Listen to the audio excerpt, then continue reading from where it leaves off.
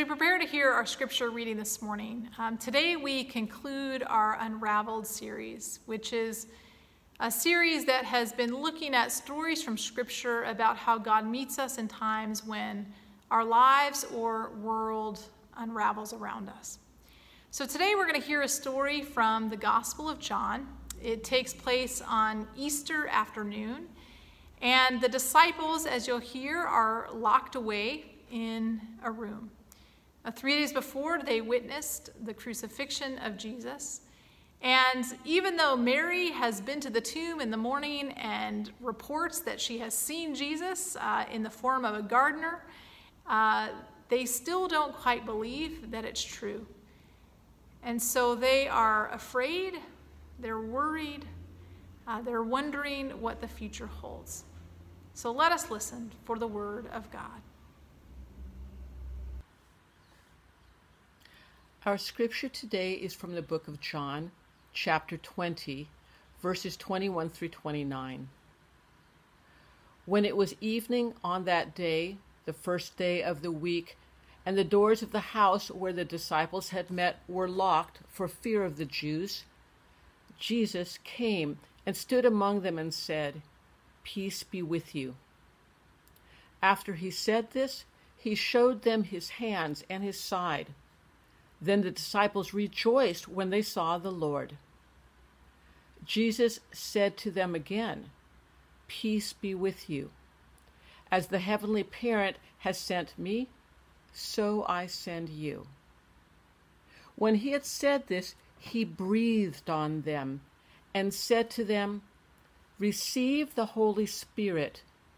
If you forgive the sins of any, they are forgiven them.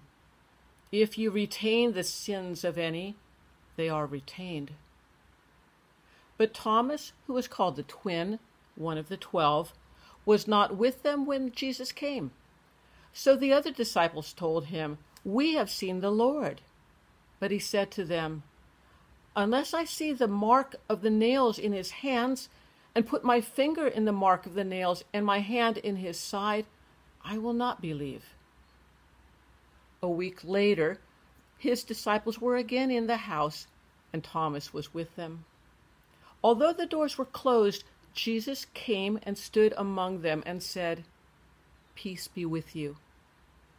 And then he said to Thomas, "Put your finger here and see my hands. Reach out your hand and put it in my side. Do not doubt, but believe."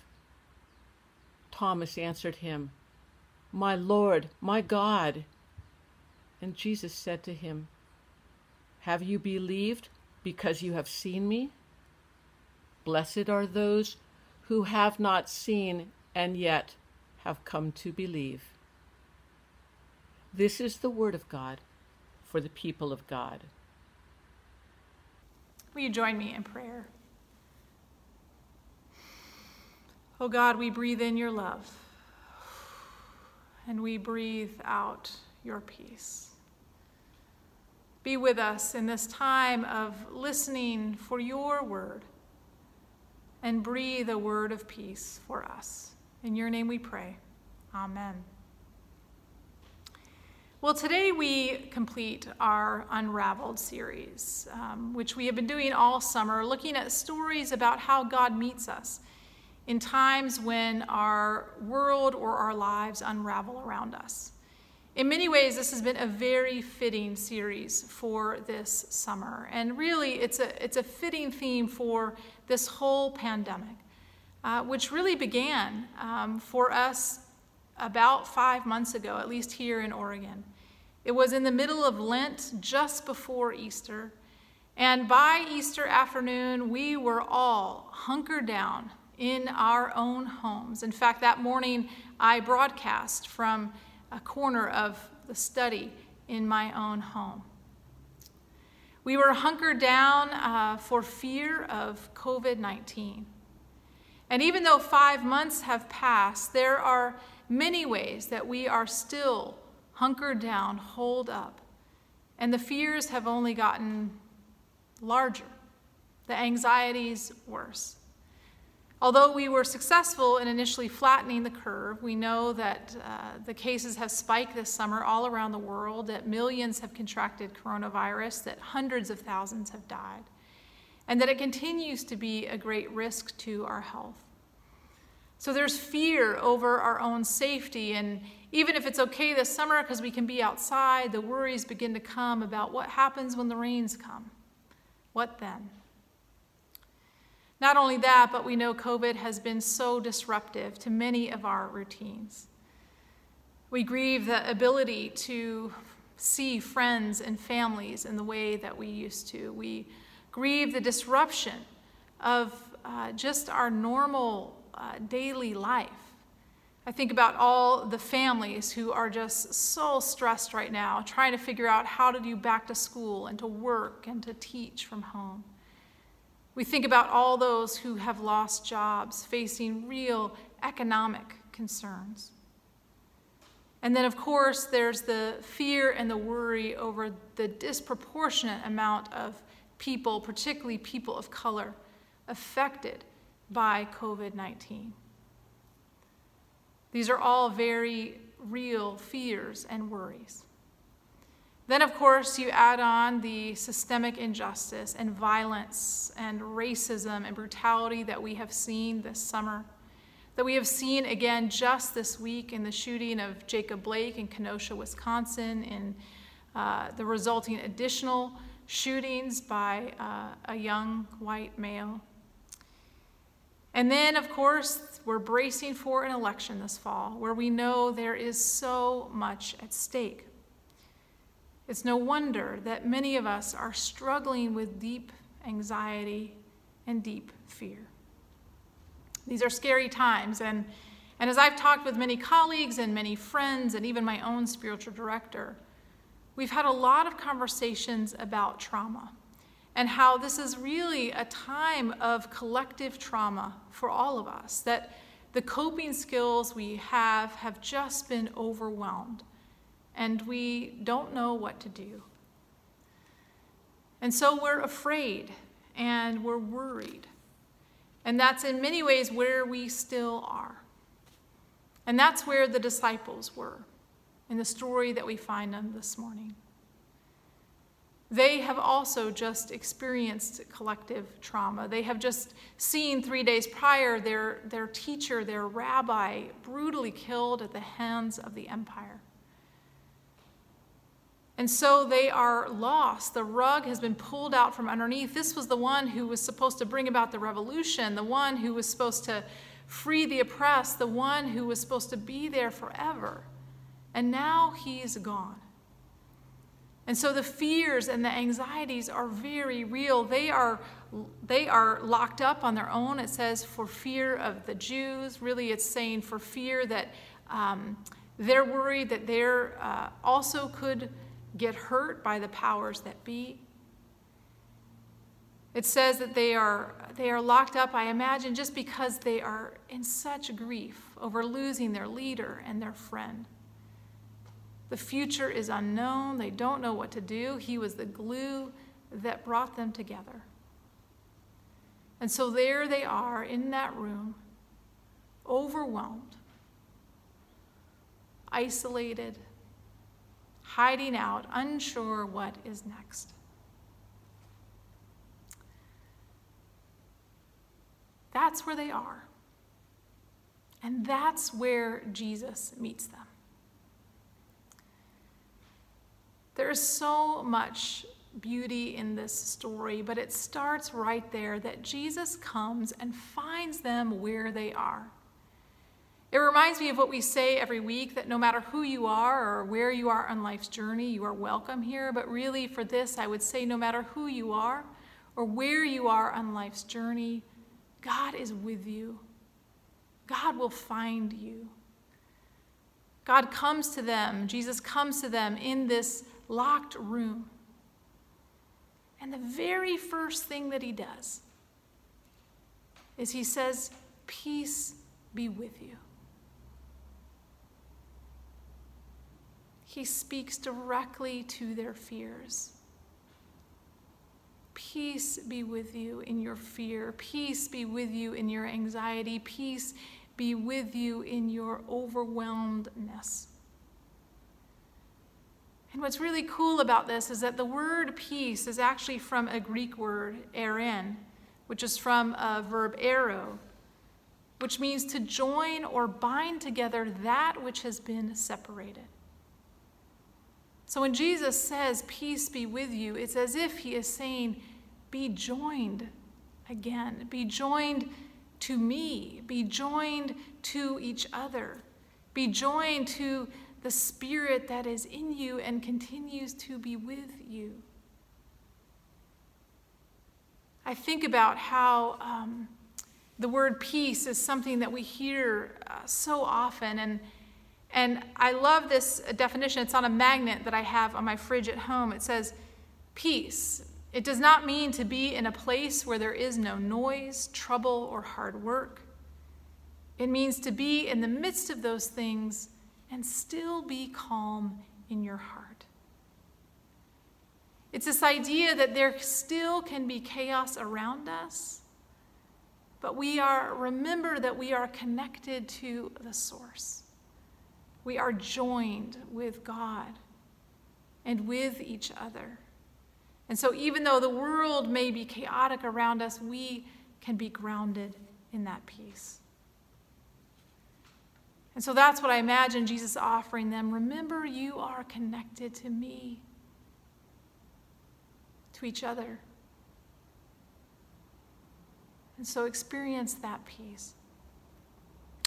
Then he goes on to show them his hands and his feet. And it's then that they know it's really him. What is so cool about this is that he doesn't show up as one who has never been through pain or one who suddenly has some new body. He comes as the one who has suffered and who has come through to the other side and who meets them in that suffering. There is something so beautiful about that, about God meeting us in our woundedness, about a chance to just be real and honest about where we are. I remember when I studied a really fascinating class, Trauma and Grace, in Divinity School, we talked a lot about the need when there is trauma to be able to share what has happened to us, to be able to speak it, to have someone listen to it, to be able to get it out of our bodies. And so this is very embodied where Jesus comes and he shares his own trauma. And in so doing, invites them to share theirs, that they don't have to pretend it doesn't exist. They can be honest about what's really going on. It's one of the things that I love about our church. It's one of the things I miss about not being able to be together and have our shared prayer time, is that it's a time when we can be vulnerable, when we let our wounds show, so that we remember we are connected and we are in this together. I think what is happening right now in our collective conscious as a nation is that we are really beginning to see and reckon with the wounds of our country and our culture and our history. We're seeing that violence up close and personal. We're seeing the pain of injustice. We're recognizing our own places of fear and longing. And there's something about that is vulnerable and that needs to happen if we're going to experience any real change. Well, after showing them his hands and his feet, then Jesus does something else that is just so fascinating. He says, as a heavenly parent has sent me, so I send you. And then he breathes on them and says, receive the Holy Spirit. He breathes on them the Spirit. I just love this idea of Jesus breathing on them. It's especially poignant at a time in our world right now when we are afraid of breath, when we have to wear masks because we don't know what the breath of others will hold. It's a time when we've heard the refrain, I can't breathe. And yet here is Jesus coming in the midst of them and breathing on them. And what he breathes on them is life. It is the Spirit. And if you think about it, as Katie said in her children's sermon, that breathing is so fundamental to who we are. It's a way that we can calm ourselves and ground ourselves. It's what our yoga instructors tell us to do. It's what our therapists tell us to do. It's what our doctors tell us to do. It's what contemplatives tell us to do, that we are to breathe. That breathing is a way that we can calm down. It's a way that we settle our nervous system. It's a way that we can respond to trauma because it pulls us out of that reptilian fight or flight, and it brings oxygen to our bodies and to our brains. It reduces our stress. It quiets our fears. And so Jesus comes and he breathes on us. But it's even more than that. It's even more than that calming energy. The word that is used here is a word emphasio. It's where we get our word emphysema. And it's used 2 other times in Scripture, in the Hebrew Scriptures. It's used in the story of Genesis, when God creates the first human being, and it said God gathered the dust and then breathed God's breath into that dust, and that dust became a living being. So that breath is that very breath that was there at the beginning of creation that gave that first human Adam, gave him life. And then the second place where that breath imagery is used, that same verb is used, is in the story of Ezekiel in the Valley of the Dry Bones. Ezekiel was a prophet to the Israelites when they were in exile in Babylon. And so they were far away. They were anxious. They were scared. They were alone. They were spiritually dry. They wondered if things would ever get better. And Ezekiel comes and has this vision. And he sees this valley of the dry bones. And God says to Ezekiel, will these bones live? And Ezekiel says, you know. And then God says, prophesy to these bones that I will breathe my spirit upon them. And in his vision, Ezekiel see these bones come to life and begin to dance.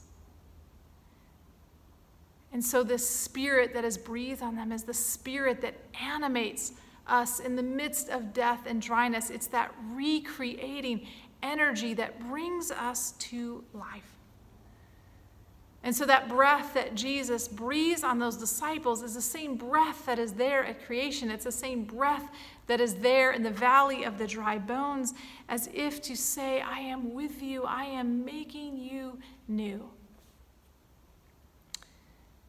And really, that is what Jesus is doing.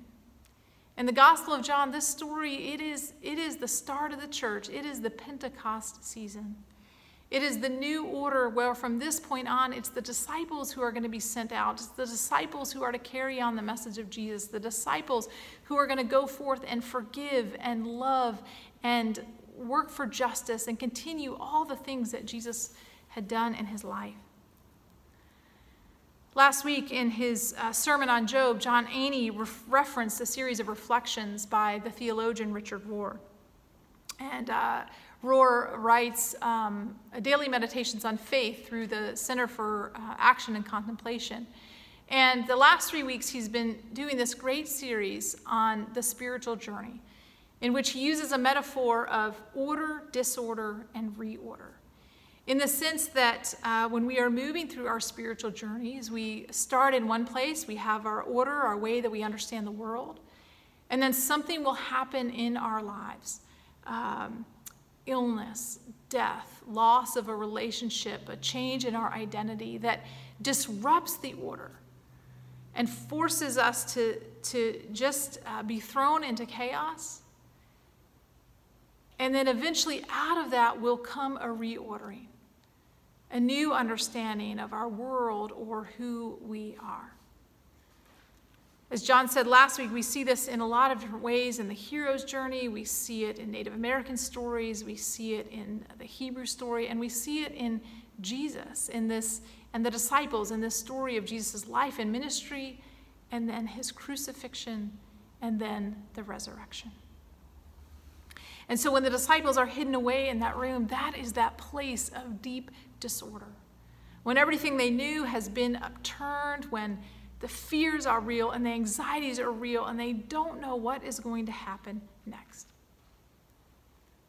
And yet when Jesus comes and breathes on him that Spirit, what he is breathing on them is that creating and recreating energy. It is the energy of the reordering that is going to give them courage to go out, that they can't stay locked up, they can't stay hidden forever, they can't stay afraid forever. But rather, Jesus is with them, and the Spirit is with them and will go out with them into the world as they continue to work for justice and peace. That Spirit that was breathed onto Adam, that Spirit that was breathed onto the dry bones, that Spirit that was breathed onto the disciples on Easter afternoon, that's the same breath. That same Spirit that is breathed into us in this time in our lives. In the places where we are most afraid, in the worries we have today, whether that's our own health or something going on in our families or our community or our nation and our world, Jesus comes to us. Jesus comes to us and says, "Peace be with you." Jesus comes to us and invites us really to see the wounds of the world. But then Jesus breathes on us the Spirit and is inviting us to have courage. That reordering is coming. Even though all we see right now is disorder, that reordering will come. And it's an invitation to trust and to believe even though we can't see.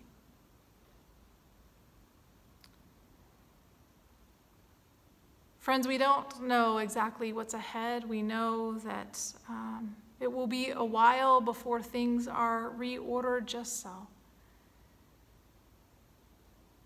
But what we hear in our story this morning is the good news that God sees us and knows us and meets us and gives us peace and calls us to have courage.